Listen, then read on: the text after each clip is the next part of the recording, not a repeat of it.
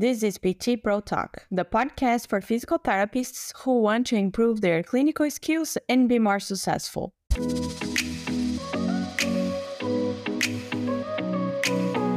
Today we're going to talk about the Biopsychosocial Alliance measurement on patients by formative assessment, which is a way to combine pain and function with well-being and alliance. Charlotte Krog, our guest, explained what form she uses and how she integrates them into her assessment to have a better understanding about the patient well-being and how it is impacting the treatment. She also talks about how to use the measurements to adjust the treatment plan, especially when the patient is not getting better or progressing as expected, as well as a few strategies she uses with these patients. If that sounds interesting to you, stick around. This is PT Pro Talk. My name is Mariana Parks, physical therapist and your host. Our guest today is Charlotte Krog, a physical therapist with almost 30 years of experience. Charlotte became McKenzie Diplomat in 1997, was appointed as a specialist in musculoskeletal physiotherapy by the Danish Physical Therapists Association in 2005, and was appointed as a faculty member with the MDT Danish branch in 2007. In 2015, she received her master's in positive psychology from Aarhus University, Denmark. I hope you enjoyed the show.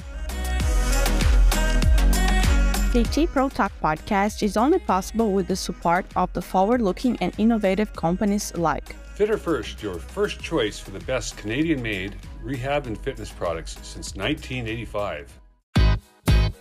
Give your clinic admins and therapists the tools they will need to excel.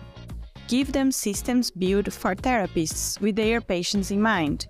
Systems for physical therapists, the only EMR with a dedicated members network.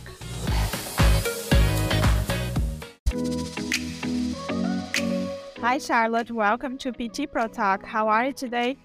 Fine, thank you. And thank you for the invitation. Awesome.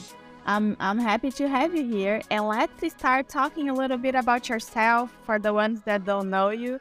Tell us a little bit about your career and how did you get where you are right now? Well, yeah, thank you. Well, I'm 54 years old, so I'm getting older. I've been in the field for many years. I graduated as a PT back in 1994.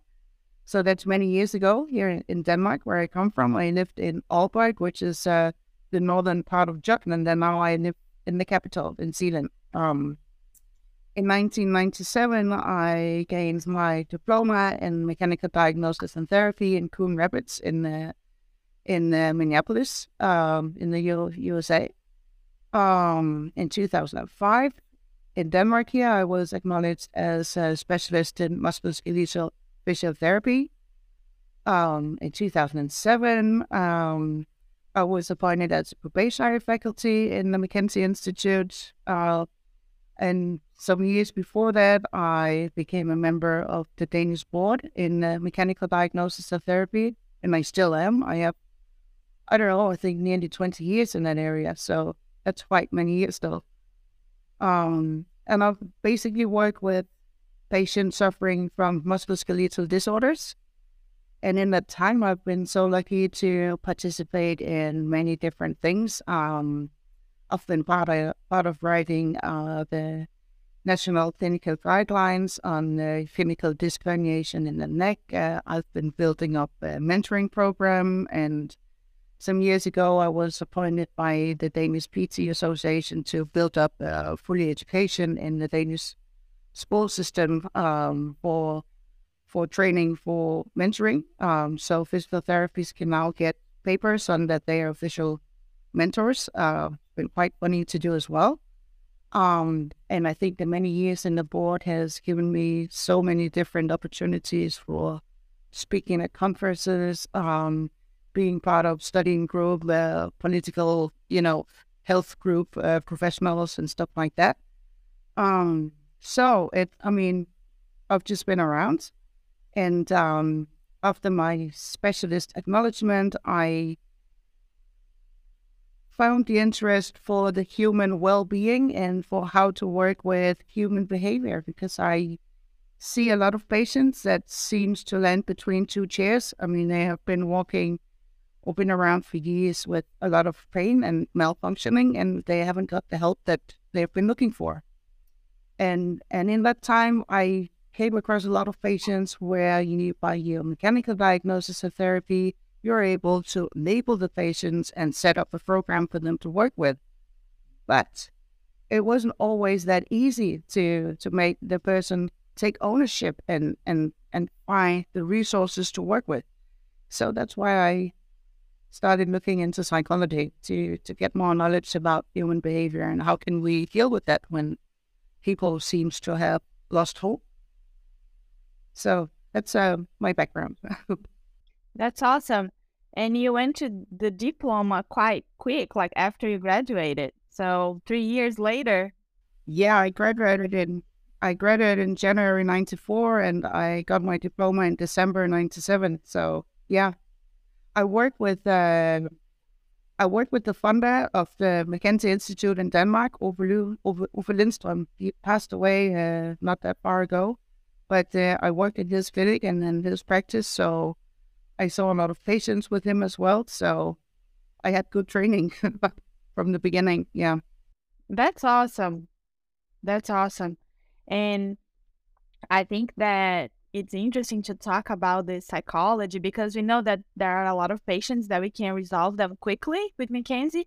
And then the ones that we can't, it's really hard to deal with them. And the psychology impacts a lot on the treatment and sometimes you don't know what to do. So that's going to be interesting. That's what I want to ask you about. So I know you did your master's, right, in positive psychology about the Biopsychosocial Alliance measurement on patients by formative assessment.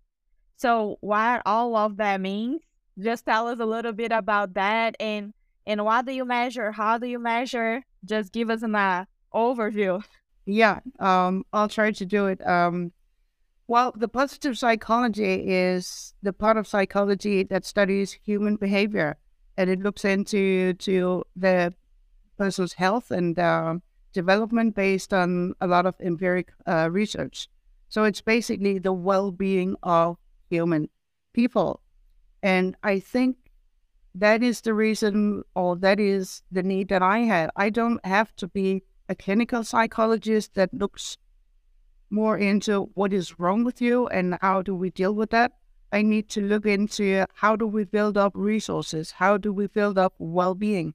How do we get people to take ownership on the situations that they have landed in or put themselves in somehow? And how do we regain hope and trust and integrity and autonomy? So this is the part that positive psychology is all about, the study in human well-being.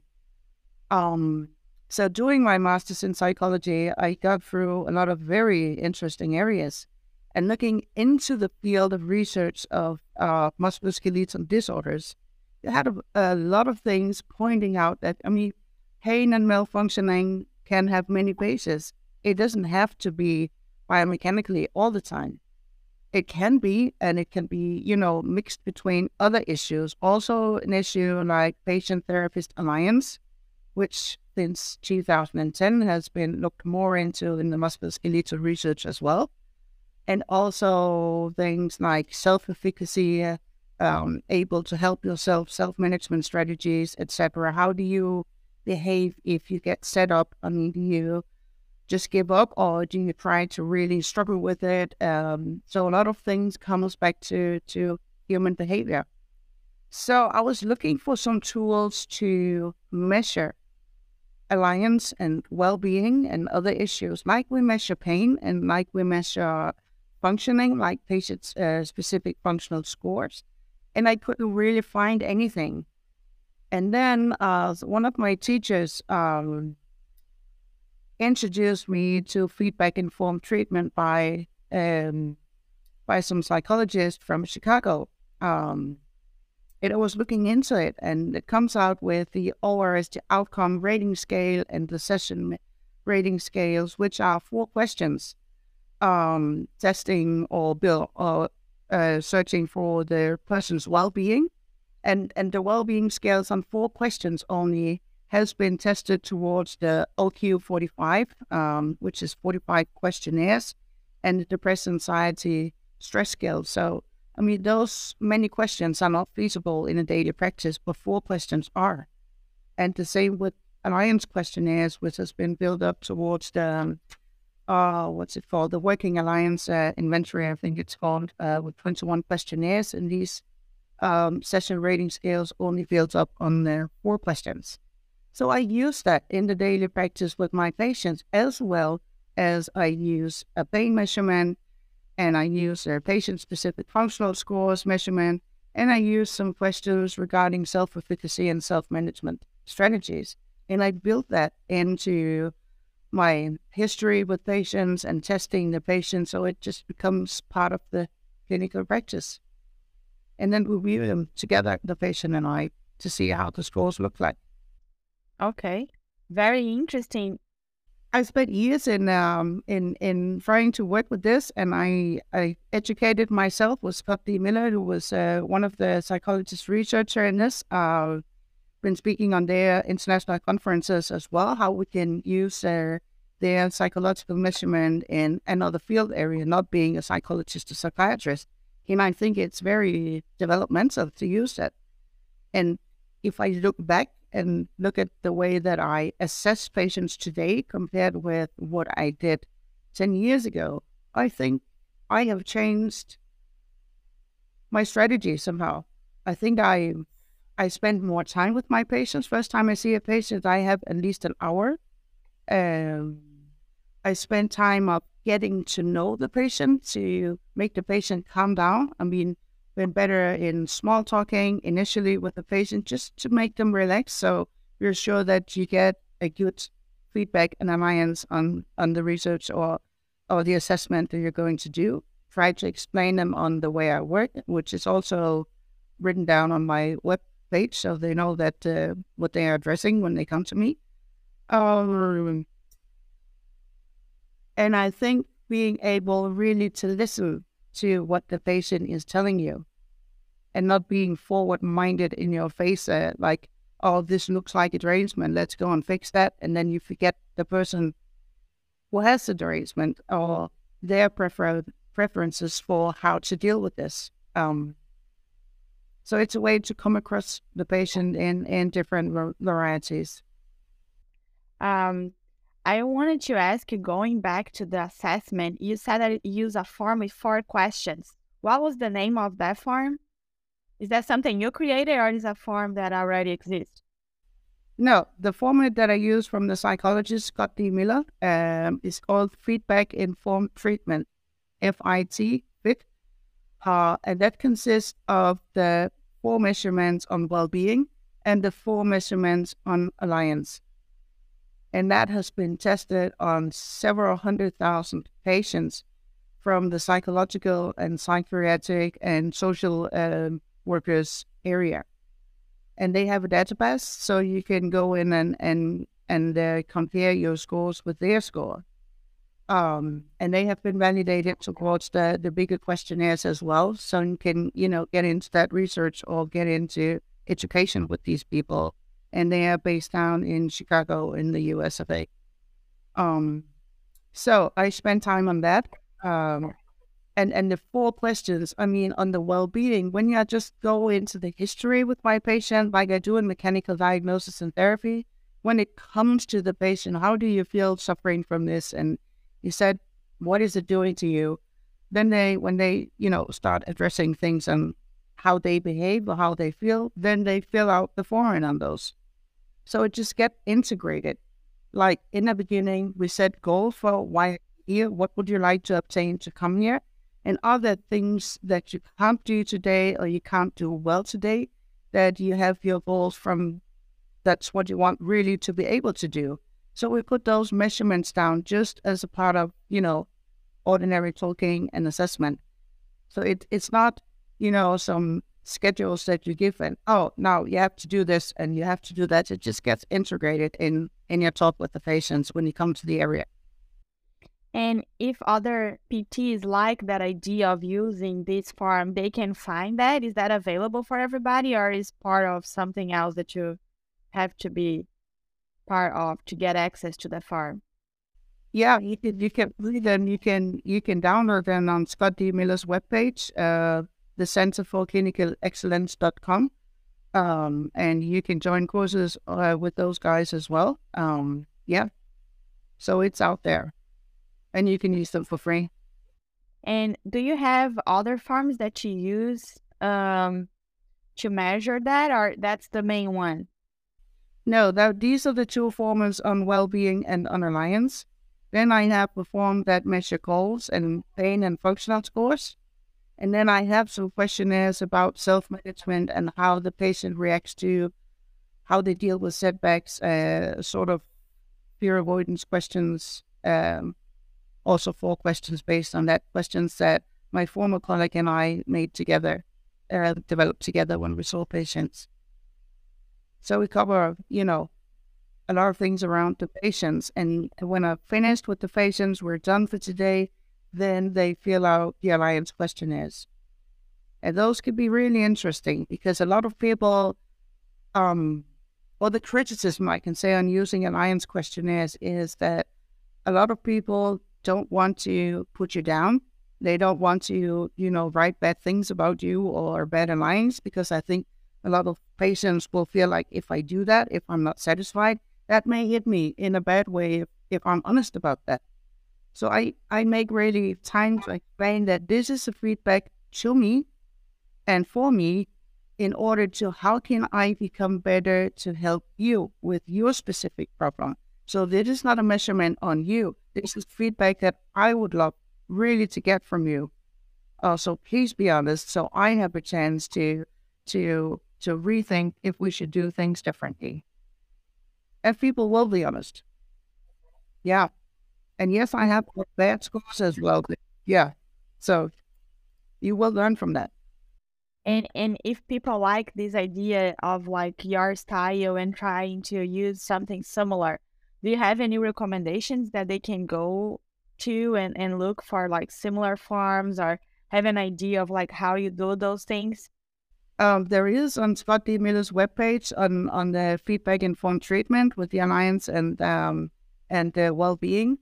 The other things, you can look on patient-specific functional scores and how to measure goals and pain in the musculoskeletal area. And the other questions, because we in McKenzie method, we use a lot of self-management. So actually we should try to measure, are the patient doing the self-management and do they feel safe and secure and comfortable doing this? And do they gain what they should be gaining or obtaining by doing that? So these are just questions that I've put down myself to test that or evaluate that. Okay, very good. And then how do you use the measurements to adjust your treatment plan? So how do you use all this information? If the patient comes back and is, just progressing well, we just briefly pay attention to the measurement and just follow the strategy that we made together. Make sure that this is the strategy that the patient is dealing very well with. If the patient comes back with no change, or the patient comes back being worse, for instance, then we go back and reevaluate. And I am a physical therapist as a background, so I reevaluate always first my mechanical measurement. I go back, start re-questioning the history, retesting, making sure, do I have the right hypothesis to work with, etc. Other things that I have, overlooked or misunderstood or something like that. And if it comes that, no, I'm quite certain this is what is going on, then we together evaluate their measurement on the well-being, the measurement on our alliance, the measurement on the self-management strategies. And there is, if you work, for instance, with the well-being and the positive psychology in that, there is a cutoff score. You have 4 questions on a 10-centimeter scale, means that you can get a maximum of 40 points, 10 points for each question, okay? And research shows that an average person with a well-being level scores 25 or above. So if you score below 25, that actually means that the situation the person is in or the problem that is bothering the patient is taking a lot of mental capacity. And that may mean that the patient doesn't have the resources or energy to change behavior or to deal with new issues. So that is a very strong tool for you to work with, because you can have all the right biomechanical diagnosis and exercises and posture corrections or joint mobilizations that will work for your biomechanical problem. But if the patient doesn't have the capacity to funnel up on that, then you're getting nowhere. There you need to go back and look at the well-being and see, is there anything we can address differently here? And the measurement or also the research on that shows that if the patient scores below 10 on the outcome rating scale, that could mean that the patient is suffering from a severe depression or is suicidal. So that could mean that you need to, to refer the patient to other, like psychologists or back to the private practitioner, stuff like that. But not always. You just need to be aware of resources that the person is dealing with. That was my question on like, what do you do like when you see that the score is not like how should be, if it's not that good? How do you know like how far you can go trying to address this situation? And then how do you know when it's like out of your scope and then you need to refer? Because there's a few things that I guess with education we can talk and address, and then a few things that like you can't as physical therapists. So how do you do that? How do you draw that line? Address this. Yeah. That is not always that easy, and other times it is. I mean, first thing, talk with your patient. They are quite honest with you. I have not met patients who are not being honest in this situation. And for instance, if we go through the areas of well-being, let's say we have the right biomechanical diagnosis and the right strategy, but we need, resources, engagement from the patients to work with. Then we go through each question. You seem to score very low on social relations here. Is that something you would like to tell me? What's that all about? And you would get histories like for instance, the patient will say, my husband or my wife, they gave up on me. They think I'm not doing the best I can. They don't trust me. They think I'm lazy or blah, blah, blah. I feel that they have given up on me and stuff like that. And from other areas in well-being, like if people suffers from diabetes or heart problem, you take the whole family into therapy. So the issue is, if they score low there, I ask the patient, would it be a good idea to bring your husband or your wife with you the next time, so we together can set a strategy for how they can help you or support you on this? Or it could be, their working team, that they feel that, people are looking bad to them and finding them lazy and not doing things that they should do. So that's just asking, talking back and forth, is that a good idea? How do you see yourself in this situation? And Marianne, many times patients comes with the solution by themselves. When they see the score and it makes, this is how my situation is, then they start to think and evaluate what could be done. I also ask them, would it be a good idea that we phone your private practitioner, or have you previously seen a psychologist talking about this, or where do you find yourself? And it's very undramatic. And honestly, I'm not a psychologist. I'm not playing a psychologist. I have fully respect for their field and what they can do. But I see people, and people are not only biomechanically done. I mean, people are people with a lot of different varieties, like all of us are. And I think a lot of people, at least that the feedback, it has been so relieving to talk about. Finally, that we can talk about, I know I should be doing this, I feel guilty because I don't do it. I feel that I'm wasting my time and your time, but I can't put up with this. So instead of looking what's wrong with it and feel guilty, we try to look forward and see, what does it take to get you there? Where can you see yourself? Where can you start working with this? And can we do that together? And then a lot of patients really takes action by themselves, because they come back and then find them when they score the measurement again, they are eager to see, now did I change anything? And then they grow. That's awesome. And I think you are starting the conversation because you can identify. So, like, if I understood that correctly, you are able to identify those areas with the form, and then you can start the conversation to address that issues that you see on the form, and just bringing light to the issue. It helps the patient to identify, and then you can suggest a few things, and like as you said, they can take the actions themselves and try to solve something that it is probably holding them back on like progressing, getting better on the treatment. And it's just, I guess, another way of identifying and helping them overcome whatever it's happening with them, being the first one to talk about, because a lot of times they go because of the physical, but they haven't been through other professionals. So we are the first professional, and we cannot progress and go forward if they have their other psychology issues holding them back, right? Exactly. And exactly there, I think that's why you pinpoint something, because pain has many faces, like I said. And a psychologist addresses primarily psychological issues. A lot of physiotherapists addresses physical issues, but we need to address more broadly around the patient. And a lot of the patient's feedback are, I've never been seeing my situation in this broad perspective. It makes sense for me that my reaction pattern is that I get fear avoidant, or I get pissed off and then I just overuse the whole situation, or I need to balance it further. And I had no idea that this could have an impact on my pain, etc. So it just opened for a dialogue who wouldn't have taken place if I didn't have the measurement.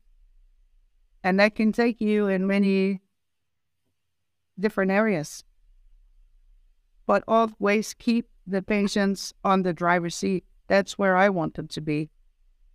Now, what can you do in order to change this? And how can I support you on this? Yeah. You are not trying to be the psychologist. Sometimes I think we get confused. Because we have a lot of time with the patient, so we talk a lot with them. We have all these, sometimes we get really close to them because we get to spend so much time. But I think you just using these forms, it feels like you have just something more objective that can help you, guide you, and help guide the patient to the right direction, and then you can. Exactly, like you would address a biomechanics problem. Mm-hmm. Yeah. In biomechanics, we used to see it. If you can't bring your lumbar roll to that chair, can you sit in a different way? Could you stand up once in a while? Or what can you do in order to get rid of your pain? We try to problem solve around that, and we do that very comfortably. You can always problem solve in other areas as well, just by asking the patient. And when they get, at least it seems to me from the feedback from patients, when they first get aware of, I didn't know that I would score this low on my well-being, I don't like to see myself in this situation, then they start to think, and then they start to evaluate, what can I do to become a better version of myself? Because this is not the impression of me that I have, and it is not the impression that I want to have. Mm-hmm. Yeah. Yeah. It helps the therapist to identify, because we know that something is not right, but sometimes it's hard for us to identify because it's not our area. So it helps us to identify. And then that's how I was going to ask you, if the patient has a different view of themselves before and after they fill out, because sometimes they feel like, oh, I'm fine. And then when they see the results, that's the first thing that tells them, like, maybe I'm not as Yeah, as good as I thought I was. Exactly.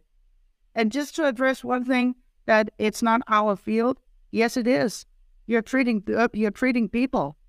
You're not treating biomechanics, and there is a head and a brain on top of the rest of the spine there. So it is your problem, because you are dealing with the way the patient is dealing with issues. Because if you can't deal with that, then you can't be able to help or progress patients in different directions. It's not the easy one, that, the one with a lot of power and good well-being and a lot of energy, etc., and a lot of engagements. They do it by themselves. And I think another thing that I've seen with this population also is a lot of them lost hope. They don't believe in it anymore. And that, becomes very visible when you start talking with people. And then I used to address it this way: well, why did you come and put up an appointment here if you don't have any hope back, or if you don't believe it? To me, that means you do have some hope. Otherwise, this is a waste of time for you and for me. So can we go back and look what really brought you here? But they're afraid of hoping. They're afraid of looking forward because they got disappointed so many times. So that's sometimes why we need to take small steps, so you build up a lot of success for the patient. And that's how you build up, your alliance with the patient, and you build up their engagement and their trust that things can be different. And then things can progress quite rapidly. Yeah, and that was gonna be my next question. So, like, once you identify and address or try to address those psychology issues, because I assume that you address them when they are not progressing well on the treatment. So after you bring some light to this aspect of the treatment and the issue, do you see a difference on your results as a physical therapist, their progression after working on that psychological area? Most definitely, yes. And many of the situations. And of course, I can't help everybody, but quite a lot will be much different and much better. And there are also a few that I refer back to the private practitioner, or that goes to a psychologist, that I have a psychologist that I can work with, and who is educated in the same feedback informed treatment system. So we speak the same language, which is always good. And so we can work together with the patient. Yes. Yeah. But it's not the majority of the patients that you refer out. No. A lot of people are really changing. Even people who has been suffering for 10, 15, 17 years, and who scores quite low on the well-being measurement. Yeah, that can be dramatic to look at. But also, it's a lot of fun, and it's rewarding, and it's great to see people flourish in that way. It's really, yeah, it's very likable. I guess that motivates us as physical therapists, so we can, because sometimes we progress to a point and then we know that is something else that we are not able to change. At least we don't know how to work with that, and then you pass that phase, and then you are able to continue your treatment and be more successful. Yeah, definitely. And the good thing is, I think the beauty in this system is that it's visible for the patients, and we work together on this. We look at the scores together, and we speak about the scores, and we look at, okay, you have progressed in this and this and this and this field here, but this one, he's not changing. Can we have a talk about that? What do you think about that? Why is the reason you're not progressing in this area? Is that something you want to talk with me about, or is it something that I should stay out of? And I'm being very respectful for the patient. It's up to them if they want to deal with, with certain issues with me about this. But a lot of people say, yeah, I think actually this and this, and yeah, I know I should do this and this. And I say, are you able to do that? Or do you need help to do that? Or what do you think? So just keep an open mind and keep an open talk about different issues. It's not that dangerous. Okay. And then when you offer them help, your help is more like talking about it and educating them, or do you do anything else? there are issues where they may give them a link to do some meditation, which has been part of the positive psychology to build up their trust and the energy. That could be something like that. There are also things like, build positive emotions, like write 3 good things down that happened today. Or I had recently I had a guy dealing with it in his family. He thought that family was drifting apart. He's been suffering for so many years, and he was just avoiding situations. So they were taking actions when they were having dinner, talking about together the whole family. Now, can you give me 3 good things that happened for you today? And when you mentioned that, why was it a good thing? And for him, well, thank you for helping me with this and this, for instance. I really appreciate it. It makes me feel loved and being part of the family again. And it just built up the positive emotions and the positive relations. And suddenly he found that now a family that he found was not supporting him was suddenly there and supporting him. And suddenly, things just rapidly progressed again. He was just felt left alone. So in many ways, it's not a lot of different things that it takes. And sometimes it is, and that is not my field. Then a professional psychologist or psychiatrist or somebody else can help. For instance, I had a patient not a long time ago who was progressing in a lot of different areas, except for the question on the well-being scale that comes to the family relations. It was really low. And we're talking about that. And I said, you're moving so much forward. You're so much better. But when we go through the measurement, here is a thing that is not changing. And he felt it's been like a man who's had problems for years, and he was working very well with the situation. He felt much better, but he still felt that family was not taking him seriously. They thought for years he was just being lazy and not, wanted to do things and stuff like that. So we're talking about, in a positive psychological matter, how can you build up that relation again? Because he was really sad about this. So being a part of the family, you can, for instance, there is a thing where you can write 3 good things down that happened for you today in order to build up positive emotions. You can do that within your family. So I asked him, can you ask your family if you could do that? And they accepted and agreed. So they do now every evening around the dinner table. They take turns and mention 3 good things that happened for them today. And they also say why that is a good thing, the thing that they mention. And for him, for instance, he would, thank you for helping me with this. I really appreciate this. And it makes that I feel valuable again. I'm trying to, change different things. And in a few weeks, he was so happy, it seems so unreal that such a small thing can make a world, to difference. But in a few weeks, things were just, again, in this area, progressing so much. So there are small issues that you quite easily can access and change if you want to do it. And again, you take ownership on doing it. It's just like you in biomechanical ways, you support people, like you give them a lumbar roll, or you give them problem solutions to different things that they can, manage. So it's the same thing. Yeah. Yeah. How important it is to just start a conversation, have people talking about it and identifying the positive and how much that can make such a big difference. And we are just being the facilitator of that moment that can change, a lot of things. Very cool. And I remember you mentioned something about meditating as well. So sometimes you recommend the patients to do some meditation, write down some things that are grateful for. Is that right? Yeah.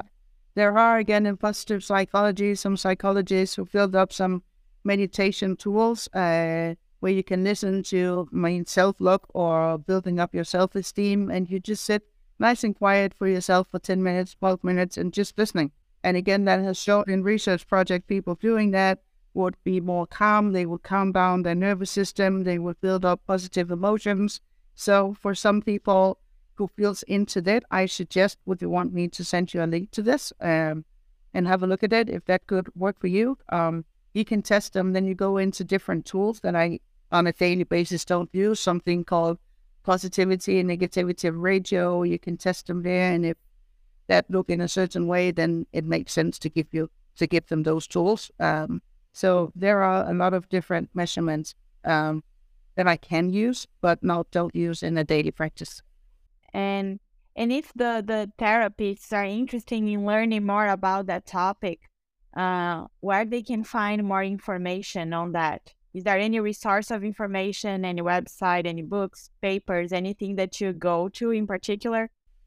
For now, to keep educating myself, or is that what you're talking about? Or yeah, it could be the resource of information that you like to go to, your favorite ones, and the basic ones. So for example, you mentioned Scott Miller, right?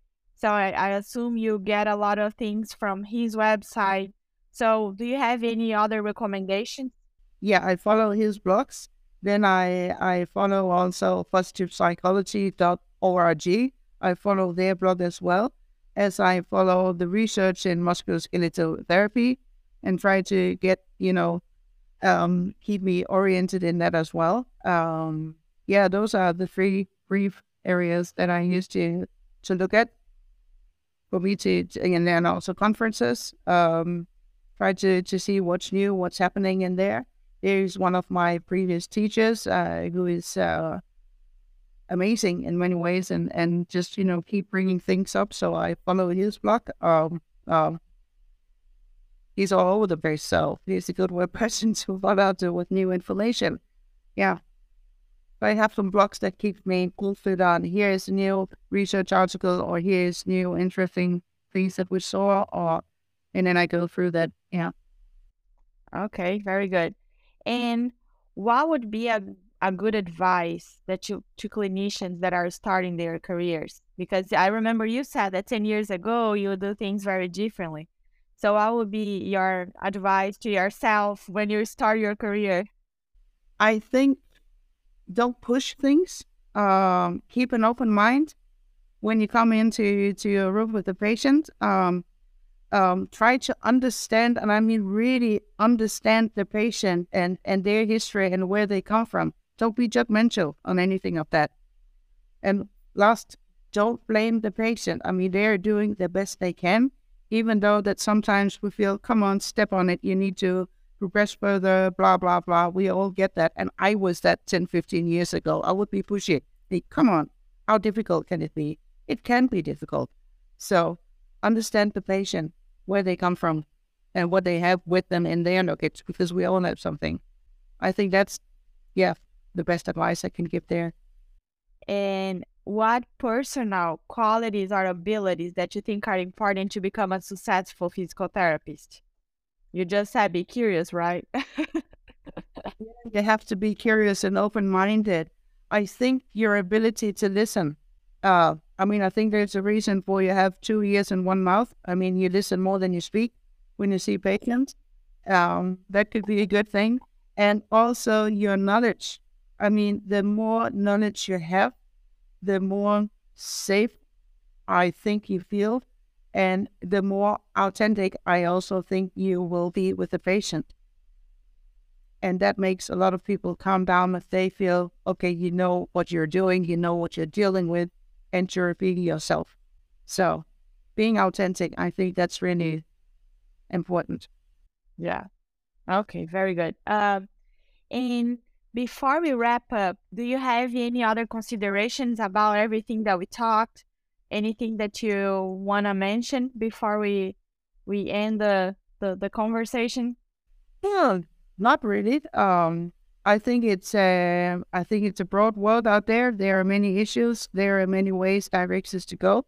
You have to find your way, but we have to recognize that we are dealing with people. We are not dealing with biomechanical issues only. We're dealing with people suffering from some sort of biomechanical disorders, and we deal with things in different ways, in different manners. And my way doesn't have to be that's your way. So we have what makes suitable for this person sitting in front of me at this chair right now and search for it. Just remembering that no one size fits all in any of this. Yeah. And I think you gave us this super cool tool and option that we can implement in our treatment to help us identify these factors and give us a more precise, objective way to try to help this patient. So I appreciate you taking the time to come share with us about this tool. And yeah, I'm very grateful to have you here and sharing all your knowledge. So thank you so much. Thank you for the opportunity, Mariana. So hope you'll find it useful. Yes. Yes, absolutely. And I just forgot to ask you, if people want to learn more about you or your work, is there a way that they can find you or contact you? Oh, they can contact me on my email address. You have it, the one that you've been writing to me. They're most welcome to do that. I'll write it down on the show notes if people want to find you or ask you questions, or maybe they start using the same forms and want some help. Okay, sounds good. Thank you so much, Charlotte. You're welcome. That's all for today's episode of PT Pro Talk. We hope you enjoyed this discussion. Make sure to follow us wherever you listen to podcasts so you can be notified when we release future episodes. You can also join our email list to receive updates and new episodes at ptprotalk.com. If you enjoyed today's podcast, please leave us a rating or review and share with other clinicians you think might benefit from this conversation. We are always working to deliver you a better show and would love to hear your thoughts. If you have a moment, please help us by answering a quick survey and let us know what topics and people you'd like to hear, things you like about the show, and how we can improve. Thank you all of you who have already responded to the survey. It is very helpful. Also, on the show notes, you can find the guests' contact information and favorite resources, links for the survey, our social media, YouTube channel where you can watch the whole episode, and our website where you can find more information about the podcast. Thanks again for listening, and until next time.